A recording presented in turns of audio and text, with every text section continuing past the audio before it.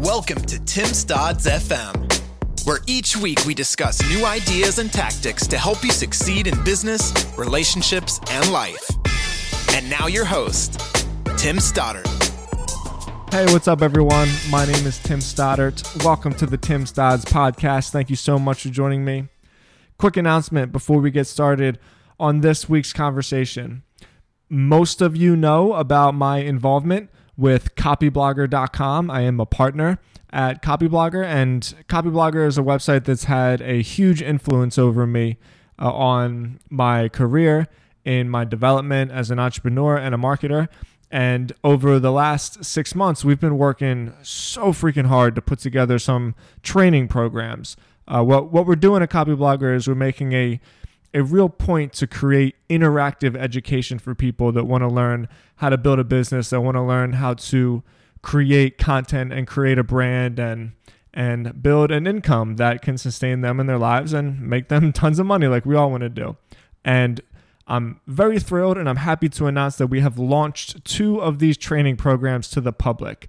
Our programs are 5-day workshops. We do them live on a live audience, and we bring people through our own personal experiences with online business and the mistakes that we've made and the successes that we've had. I feel like it is one of the most groundbreaking developments in online education for entrepreneurship and for content marketing. I think that we're the first ones that are really doing this from an interactive standpoint. It's like a virtual classroom, and we're bringing people through the entire lesson plan ourselves and answering questions live. So if you're interested in learning more about getting firsthand resources, go to copyblogger.com/education. Or if you go to copyblogger.com, there's a link at the very top that says training. Just hit that link. We got so much more cool stuff coming on Copyblogger. And if you stay tuned, you'll be privy to all that information as we release it. All right. My guest this week is Mike King. Mike and I have been talking on LinkedIn for the last couple of weeks. We've been shooting the shit. He's an SEO nerd like I am. He is the CEO and the founder of iPullRank.com, which is an elite SEO and online marketing agency. We have real similar methodologies with how we grow search rankings for our own websites and for our clients. And Mike was just a freaking cool guy. And we just had a lot in common, and we like a lot of the same music, and we're into a lot of the same stuff. So it was a real pleasure to talk to him. I know you're going to learn so much from him. Please help me welcome Mike King. Hey, Mike, thank you so much for joining me on my podcast today. I'm really looking forward to our conversation. Yeah, man. Thanks for having me. Of course. We were emailing briefly before we decided to jump on and have the conversation. And what I said is that I always love talking to fellow SEOs. We're kind of our own little club, so to speak, simply because the foundation behind search marketing, in my view, is a lot different than all the other forms of digital marketing, simply because it's inbound. And so I want to definitely take some time to dig into some of the details of it, like what's working for you and your agency right now with online search. You know, what are some of the maybe the changes that we've seen in the industry? But before we even get there, I like to start my shows with just learning a little bit about your journey. So like, please tell me how you got involved in design. I read that you started with web design, how you got involved with marketing, and how it turned into a really great entrepreneurial career for you. Yeah, I think that's another really interesting thing about SEOs is that like the path to become an SEO is so different for everybody. No one was like, yo, I want to be an SEO when I grow up. So it's always fascinating to see how people got here. So yeah, to your point, you know, I did web development before that was like a real like job. You know, like my first job was a high school internship at Microsoft, where I like worked on their internal websites. And then also I built a couple external ones too. But that just came from, you know, me being a bored kid and knowing how to code from 12 and, you know, just reading all types of books. I remember I read a book called Making Cool Websites with HTML. And that's how I learned HTML. On MySpace? Nah, man, this is way before MySpace. I'm a little older than that. So this is like 95, right? And, then I got the job at Microsoft, and then I just like kept getting, little jobs like that and continuing to learn stuff. I went to school for computer science, dropped out because I wanted to make music instead. And so that's what I was doing, like full time, making music, touring and things like that. And then in 2006, I got into a bike accident and didn't have health insurance because I was a rapper. Wow. And I had to get a job to pay my medical bills. And the first company to hire me was the SEO agency. And so I would keep my SEO jobs until my boss would piss me off, and then I would go back on tour. And then eventually I started working at a multinational ad agency called Razorfish. And I was like, oh, this is cool. Like, I like this. And it just kind of like snowballed from there, where I started getting involved in thought leadership. I moved from Philly to New York, and, just way more opportunity here. And after working at a series of agencies, I was like, I'm pretty sure I can do a better job at this myself. Doesn't feel like that right now during the coronavirus, but otherwise it's been pretty true. And I've been really happy to, put together a really awesome team of people that keep me motivated. I more feel like I work for them than they work for me. Yeah. And we're all just trying to, do awesome stuff for our clients. There's a lot of places that I want to take this. I'm really interested to learn about your hip hop career, because I was looking at some of your projects, and I'm a hip hop fan, and I'm also from Philly. I didn't realize that you were from there, so I'm sure that we got a lot in common. But before I dive into that, you mentioned something about building a great team around you, and I have found that to be true on almost every CEO that I've worked with, especially with SEOs, because you start as like a one-man band, and you're doing the work, like you're deep into the work. And then eventually you figure out that like you don't even really do SEO anymore. Manage people, deal with clients, manage expectations. In my case, I don't want to speak for you, but it's been a lot of like taking a step back to see what the best route from, like onboarding a client to helping them reach their goals is. And so I'm just curious if that's been the same experience for you. Are you still really deep into the work of SEO, or do you find that running the team and running the company is where most of your time is going? It's definitely more running the team and the company now. And that was more of you got a big team. I mean, it's a good amount of people. Yeah. And yeah, it was really like a decision I made at the end of last year. I was like, I'm getting out of client work, because frankly, I don't want to do anybody's SEO site audits anymore. Like, I've done a million of them, and that part is boring for me at this point. What is exciting for me is working with people and getting them up to speed, and then seeing what they come up with that I didn't come up with. Like I like that our team has begun to like dramatically improve our deliverables, because every deliverable we have that isn't designed, like I made it, right? Because like you said, I was doing it first. And, after working at a series of agencies, there was a lot of things that I would continue to improve, like every agency. And then, once I got here, I was like, all right, boom, I'm going to improve all this stuff. But it kind of stayed static for a while.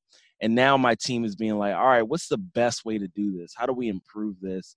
And it's really exciting to see where they take things. But yeah, for a long time, I always felt like, oh, I don't want to be a marketing speaker that doesn't actually do things, that can't really tell you stuff. And, I do work on a couple of projects here and there, but just kind of like to keep me sharp and stay on top of things. But I'm not touching every project like I used to.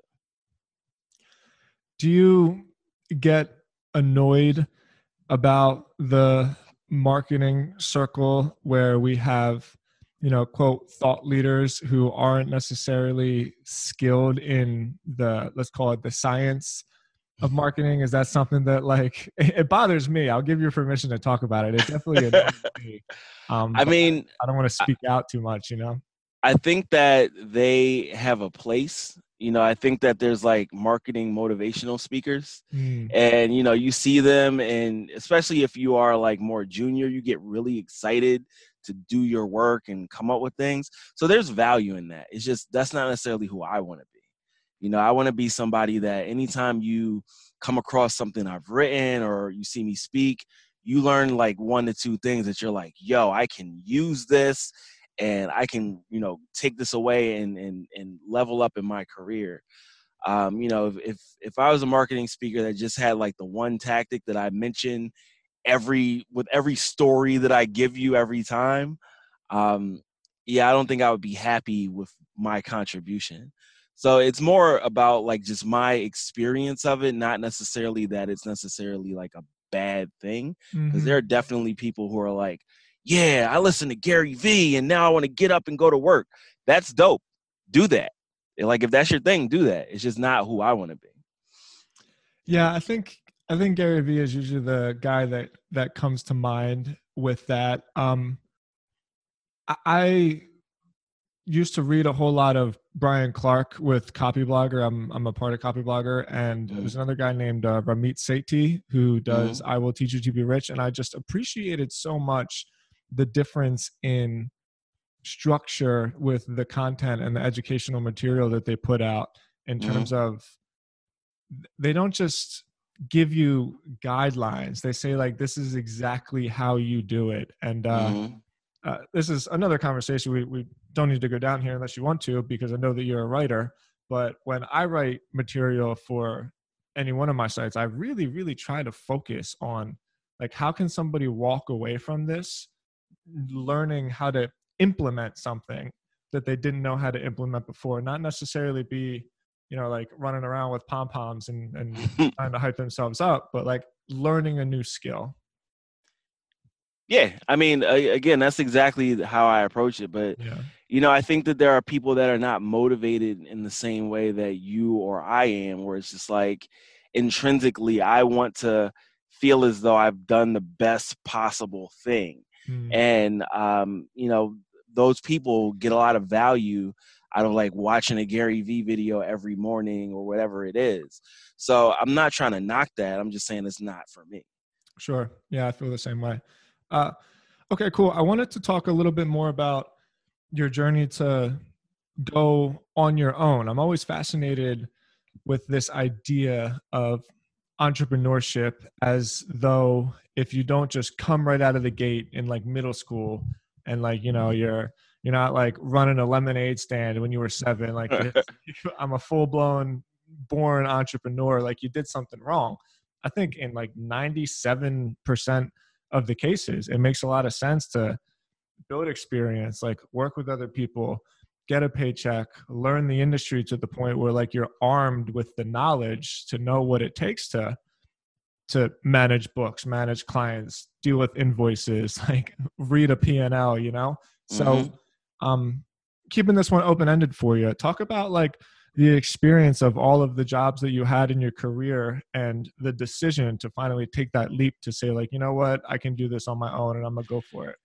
Yeah, I mean, I think to some degree, I already had somewhat of an entrepreneurial spirit. You know, I think that if you are an independent rapper and you're trying to do it as a living, you are effectively an entrepreneur. Yeah, I was going to ask you about that. You have to learn how to like book shows. Yeah, exactly. You know? And, you know, I always tell other independent rappers that I know that are looking to do something else, that like the skill set that we develop doing that can be applied so well to, you know, any type of like business thing, because again, that intrinsic motivation of like wanting to be great or wanting to achieve something is something that a lot of people don't have, but you definitely have it if you're like, I don't want to get signed by a label. I'm going to do this thing myself and I'm going to figure out how to make it happen. Right. So I do agree that, you know, having some place to like show you the ropes and also having another organization that will like support what you're trying to do. You know, I definitely give props to the guys that I acquire because of the fact that they were like, we want you to come on and be our face. Yeah. And then they invested in that. And that definitely helped continue me on the trajectory that I had started on my own, but I didn't have to pay for it. And I had a business that was like pretty much behind all the things I wanted to do in most cases. And so, you know, there's a lot of value in watching that. There's a lot of value in me watching how, you know, the co-CEOs had ran the business, and it may not have necessarily been like, oh, that's what I need to do. A lot of it was like, that's what I don't need to do. But, you know, being able to learn on someone else's dime is incredibly valuable. So I think that even if you're not immediately an entrepreneur, there may be opportunities to be an entrepreneur wherever you do work. And then you can specifically learn whatever it is that you need to know in order to like hit the ground running with whatever you start. You know, there's a lot of things I didn't know, like managing finances, doing books, things like that. I don't know anything about that, you know, like I wish that had been something I was more involved in other organizations. But it was like one of the only skill gaps I still had. And so once I started my own business, it's like, all right, boom, let's double down and learn everything we need to know about that in the way that I know, you know, everything I need to know about actually doing the work. And it's just been easier because I had less gaps after working with a whole bunch of different people. And then also being that I already had like some entrepreneurial experience through music, there was just less to learn once I got to the point of running my own business. So I would definitely encourage people to, you know, use the opportunities where it's lower risk for them to learn whatever they need to know about running a business. So when was the moment when you went for it? Because inevitably there is like that leap of faith, right? Yeah. To run a company, you got to be all in. So what was like that moment? Do you remember deciding? Yeah, when I was going to leave iAcquire, I had been talking about starting an agency. And, you know, ultimately I left, and I basically like kind of stuck my toe in the water, see if I could get some clients. Things were happening pretty slow. So I got another job, hated working there, was gone after 4 months. And I was like, you know what? This is the universe telling me something. Yeah. And I had, you know, a couple dollars in the bank, and I was like, all right, well, if I fail at this, I can at least pay my rent for the next 6 months. And so I just went after it. And, you know, as soon as I like really bought into the idea, I had 2 clients just kind of come out of nowhere, right? Like out of nowhere. And I was like, oh, well, suddenly, you know, I now have, what was it? Like, it was like 20K MRR. All right, cool. I'm now a business. Right. And, you know, what I was doing was, like you said, basically doing the work myself, and then also bringing in friends as like contractors for a while until that just became untenable and I needed to hire people because we were making, you know, too much in revenue to count on people who are just like kind of halfway available. And it basically just snowballed from there. Isn't that so funny how that happens though? It always reminds me of, I don't get too much into the woo-woo motivation stuff, but I do remember this quote by Will Smith about the power of like making a decision and how when you just like decide like this is where I'm at, somehow, call it whatever you want, whether it's God or law of attraction or just energy, you know, like you things have the best way I always heard put it, I don't know if it's Will Smith that said that, but where focus goes, energy flows. You know, and just like as soon as you make that decision, somehow the universe like conspires to help you get what you want. And I think that what you said there is just another example of it's one of those things where you don't have to say like just believe me. I've talked to enough people where it's just the same thing over and over again. Like when you just make some decision where you're like, you know what, if I fail, I fail, whatever, I'm gonna go for it. Somehow things just come your way. Yeah, I got to work on manifesting that a bit more right now. Yeah, right. Let's just manifest the virus to disappear. Okay, cool. So one more little tidbit about your journey before we start talking a little bit more about what you see going on in the state of SEO. But I read on your work experience that you worked at Moz. So I never worked at Moz. I've always been a Moz associate. And I mean, always, you know, since like, I don't know, I think, like 2011 or so. Yeah. And so what that means is just like, I blog for them. I'd answer the Q&A. I give feedback on the product. And, you know, there've been instances where I've worked more closely with them, like for like market research projects or marketing efforts or whatever, but I never physically worked there. Although, you know, Rand and I had that conversation previously. And the only reason I didn't do it was because I didn't want to move to Seattle. So love the Moz team. I love the things that they've been able to accomplish. I wish them nothing but success. For sure. I had Rand on the show. I guess it was about 5 weeks ago. It was the day before he launched SparkToro. Yeah, SparkToro. Thank you so much. It just slipped my mind for a second. I was like, oh shit, I'm in trouble. I think SparkToro is like a really, really cool tool from an SEO application. I was telling him that it makes outreach a whole lot easier because you don't have to do as much research to figure out like who the hell am I trying to get in touch with. I see the industry of what he's doing, audience insight, audience intelligence, probably being more applicable to like PR firms, like, influencers, or what influencers really are, not just, like half naked chicks on Instagram. But, it's a cool product. Rand and like Whiteboard Friday and that whole team, obviously the last couple of years, things have changed for them with some of the other competitors, but they were like really, really groundbreaking. And in my life, especially, like I would read all of it. I'm sure if you were on their blog, I've read your work somewhere. I read everything and all the videos, the whole shit. Yeah. I mean, that was the thing, Moz was so influential for my success. Yeah.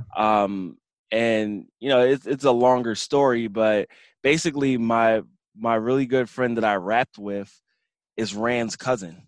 And and we were on tour in like Sweden somewhere, and we're on the train, and he's like, yeah, Mike, I know you're doing SEO. I've got this cousin with the software company. I'm like, who's your cousin? And then he's like, yeah, Rand Fishkin. I'm like, what? And I started getting involved in like blogging on Moz, and I reached out to Rand, and he was nothing but cool to me. Yeah, and then when we met in person, it was just like we clicked, and he was very helpful in like helping me get conference speaking, and he's helped me get clients. Like I can't say enough good things about Rand Fishkin. He's just, a really good friend, and I definitely appreciate everything he's done for me and also everything he's done for our industry. No, I love it, man. That's so funny too, because it wasn't that long ago, maybe 6 years ago, when you mentioned SEO software company, it's like there's only one. So like it's gotta be them. All right. Thank you for sharing all that with me. I always know that when people reach out to me after the show, like getting to know the guest is one of the things that I really, really try to do. And I'm always appreciative when people are like open and vulnerable with their stories and their successes and their failures. And so yeah, absolutely. All right. So let's talk about Google. I'm half a Google fanboy and half like terrified of what goes on with search. I think one of the topics that I am most inclined to talk about is just Google's recent decision to hog a lot of the search traffic with their own online assets. Like I've gotten a lot of success from it because a lot of our clients are local clients. And so with GMB stuff being at the top of the SERPs at most searches, it's proved really well and it's proved really successful. But there's another side of me that just feels like, man, this is still banking on somebody else to, like allow you to earn the branded or the search or the local traffic that theoretically should be yours anyway. Like, what are your thoughts on that? How do you feel about the idea that the first page of the SERPs is like constantly in flux? I have a lot of thoughts on this. On some level, I'm like, hey, it's their website. You got to roll with it. Yeah. And then, you should also be diversifying your traffic sources and all that. But end of the day, what we do the most is SEO. So like, how do we account for all this stuff? And I think part of it is there is a lot of opportunity in places where Google is not as active in doing these types of things. And if your brand is big enough, you can create search terms, So I think that it's one of those things where you got to think about, where is the actual opportunity for my business? If it is in just local, then you're good, like you said, because local's getting more visibility. But if you're a brand that has the power to create a term by, running a TV commercial, and you're worried about these unbranded terms or whatever, then do that. That's a way that you can capitalize more on search.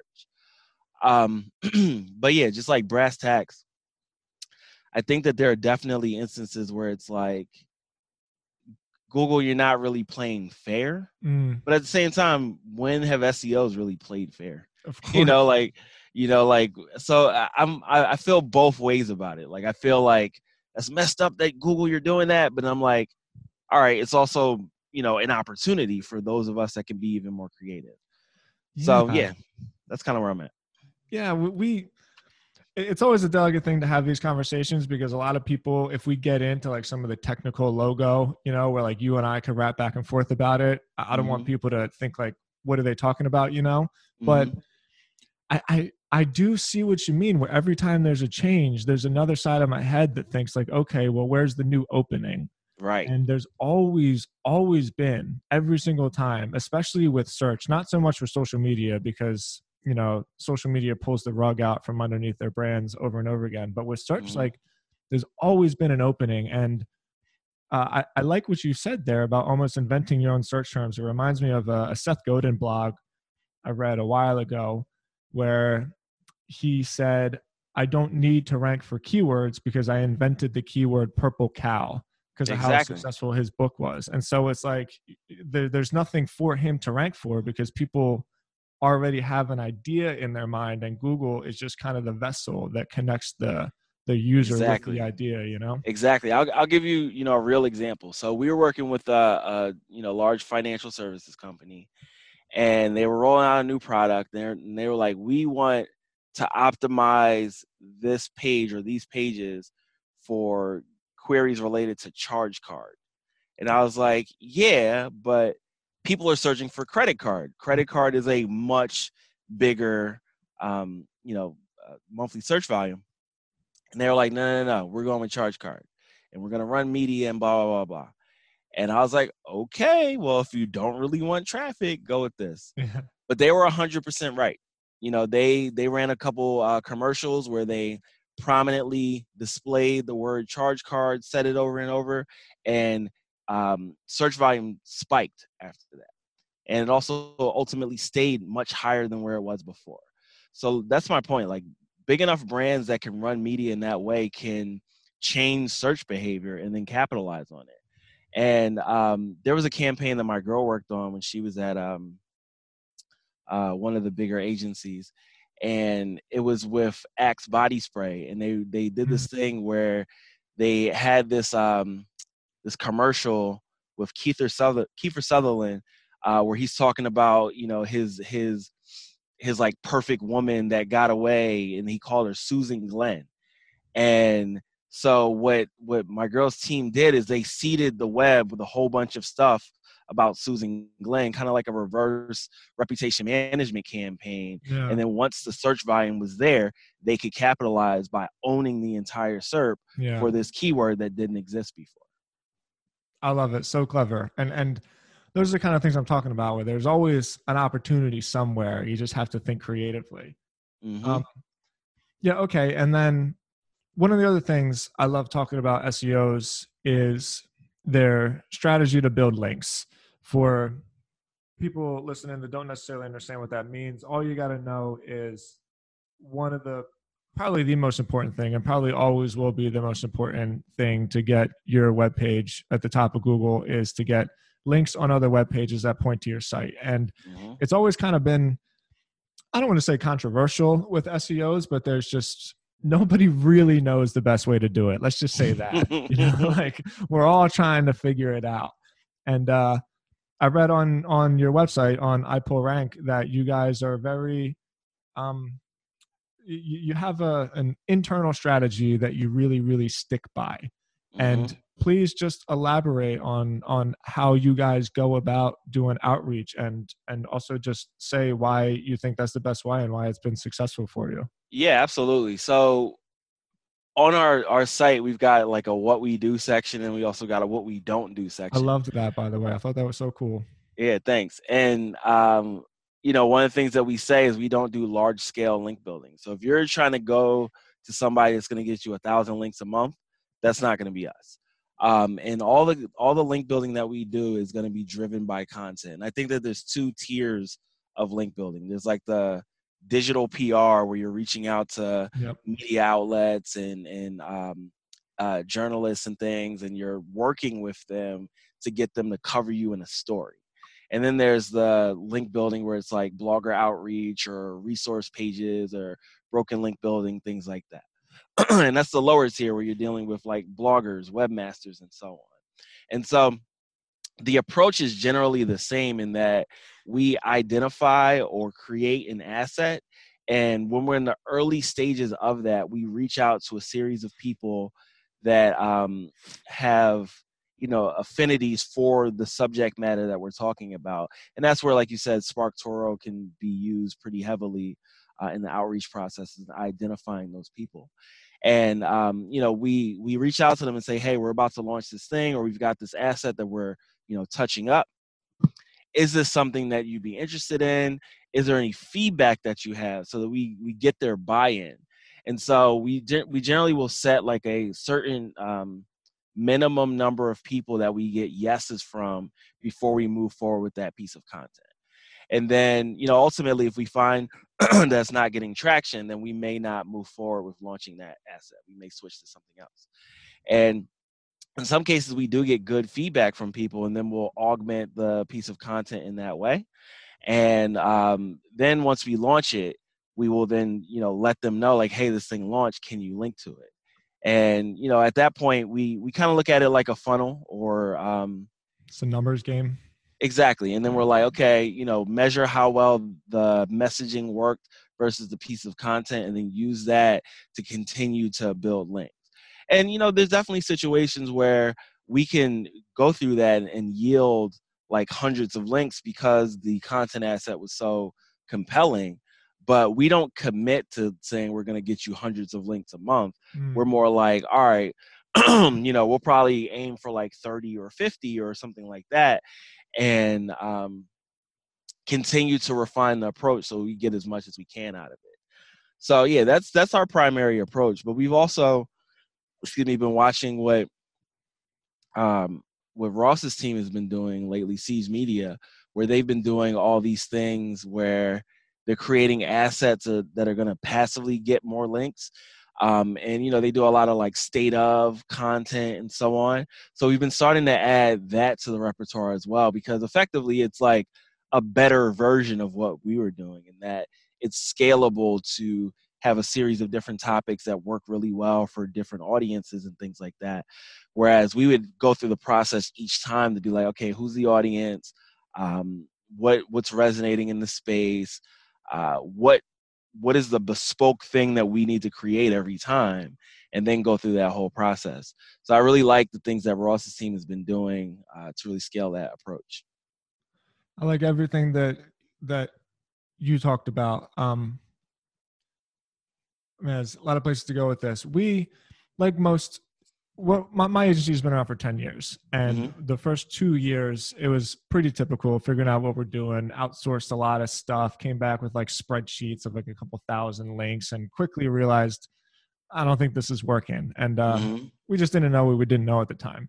But if there's one thing that I'm proud of in terms of the work that we've done, is we committed to doing outreach one relationship at a time, to where it's more than just a link, it's a network of people that you can reach out to, that I don't even know how to explain it really. Like, you build a conglomerate of people that have shared content, shared messages, shared ideas, that all kind of realistically are going for the same audience of a couple 100,000 or a couple million people, whatever. And those like relationships turn into opportunities, whether it might be a backlink, whether it might be like a mention, whether it might be like, hey, shout this out in your newsletter. It's been a grind. And I think ultimately it's what separates good agencies from bad agencies, is like, how willing are you to do that online networking, basically? Because that's what it is. Like, sometimes I feel like you can replace the word backlinks with just like networking. Yeah, because it's the relationships that you make. Yeah, I agree with that. Definitely. And the interesting thing is that the skill set is the same as doing outbound sales. Yeah, but it really is. It's so funny that, you know, the SEO industry kind of like frowns on outbound sales, but we do link building the way that we do. I can't believe you're talking about this. We've had the same conversation inside. Like I said, my agency is in South Florida, and I think I saw somewhere that you guys were in South Beach, so I'm sure you're aware that South Florida has like a ton of phone rooms, you know, and there's just like a real outbound sales culture. And every time I find one of these guys and they think like, I don't know anything about SEO, I was like, do you mind getting told no, like getting hung up on? Like, you kidding me? I've been getting hung up on for 4 years. You know, like perfect. You're perfect for the job. Granted, it has a little bit of more like nuance and a little bit more like it's not quite as aggressive as just like smile and dial because there's common goals to be involved. But yeah, I totally agree with everything you're saying. That's so funny that you brought that up. Yeah, great. So what is your thoughts over the next 5 years? Do you think that content is always going to be the center of inbound search? Do you think that the algorithms are going to like continuously get more and more sophisticated as to where they just know what the user intent is going to be, and it's going to be more and more difficult to, you know, quote, trick algorithms? How do you think this is all going to play out over the next couple of years? Yeah, I think things are going to get more specific. You know, I think that the ultimate goal of Google is to be more predictive rather than reactive to your query. And you see that with, you know, things like Google Discover, the assistant stuff, like all of that is trying to like figure out your needs before you tell it. And so I think what ultimately is going to happen is that Google is going to try to make the results more specific to you. Like we've already got personalization, but I think it's going to be even, you know, more specific, more personalized. Like it's going to be an algorithm of one rather than like a broad algorithm. Wow. And so there's going to be, you know, some elements of that are complicated because of the fact that it's going to create filter bubbles. You're going to see what you expect and so on. And there's always going to be their need to like split the difference there. But it's going to be far more difficult to apply broad tactics to get to a specific person, right? Like I think, you know, on our end, it's going to be more about market segmentation and like creating content very specifically for specific groups, which I think more and more people on the SEO side think of it as like for the keyword rather than for the specific audience. And, you know, I mean, I'm biased because that's been our approach for a long time, like, you know, doing the market research and building personas, aligning it with keywords and aligning all that with the content. But I think ultimately that's where they're trying to go. They want to be able to get you precisely what you're looking for. And then some of these modes of search, like some of these tools, you're not going to get 10 things to choose from. Like Google Assistant isn't going to read you 10 answers. It's going to give you one. And so I think that's ultimately where they're trying to go, is like, how do we give you one answer for you? And as SEOs, we have to provide that for very specific audiences. My first reaction is like, that's terrifying. But then when you take a second to think back, it's not, because all it does is it like you said, it just makes the long tail of not just the keyword, but the actual audiences, like the tribes, the groups of people that are into a specific thing. It just makes content more applicable to answer specific questions for specific people. So there's still an opportunity there. You know, that's why I keep coming back to this, because no matter how much it changes, there's always a way to find the people there's always a way to create something to solve the problems for the people that you're trying to get in touch with. And I think that's kind of what Google is. It's just a problem-solving machine. Yeah, and when you think about, you know, digital advertising, if you think about like Facebook, for instance, that's what you're doing when you're buying Facebook ads. You're like, I want to get to a very specific audience, and you create the content you think that's going to work for them, but you pay to put it in front of them. What Google is ultimately trying to do, from my perspective, is kind of mimic that, and using the the person themselves as the targeting vector, and then your content just has to very precisely match them. Otherwise, it doesn't get visibility for people it's not for. Yeah. Wow. Great prediction. I'm going to keep my eye on that. And I think we all can reasonably assume that that's where things are going. Mm-hmm. All right, Mike. Shit, man. Thank you so much for the talk. I just love talking to nerds about this. And so I always say, like, half the fun of having a podcast isn't just to build my own brand. It was just to sit down and have conversations with people that, like, I usually wouldn't. I think that if I'm ever in New York or whatever, you and I could get together and probably have a lot of commonalities. So, yeah. So thank you so much for your time. Of course. iPullRank.com. I'll make sure I put that in the show notes. Do you have like a personal site? I saw that you had an underground hip hop site that you were working on. Yeah. I mean, it's just those two. iPullRank is where you're going to get most of the information about the things we talked about. And yeah, I'm pretty loud on Twitter too. So just iPullRank. Yeah. All right. I'll make sure that you're linked up in the show notes, Mike. Thank you so much for your time. It was really great. Thanks for having me, Tim. All right, brother. Same. All right. Hey guys, it's me. It's Tim. One last time before we wrap up, just wanted to say thank you for tuning into the podcast. Please subscribe on iTunes. Please leave me an honest rating. Please follow me on Spotify. It's the best thing you can do to support the show. If you want to find out more, go to timstods.com. Feel free to fill out the contact form to reach out to me personally. I always respond. I appreciate you guys so much. I'll talk to you tomorrow. Have a good one.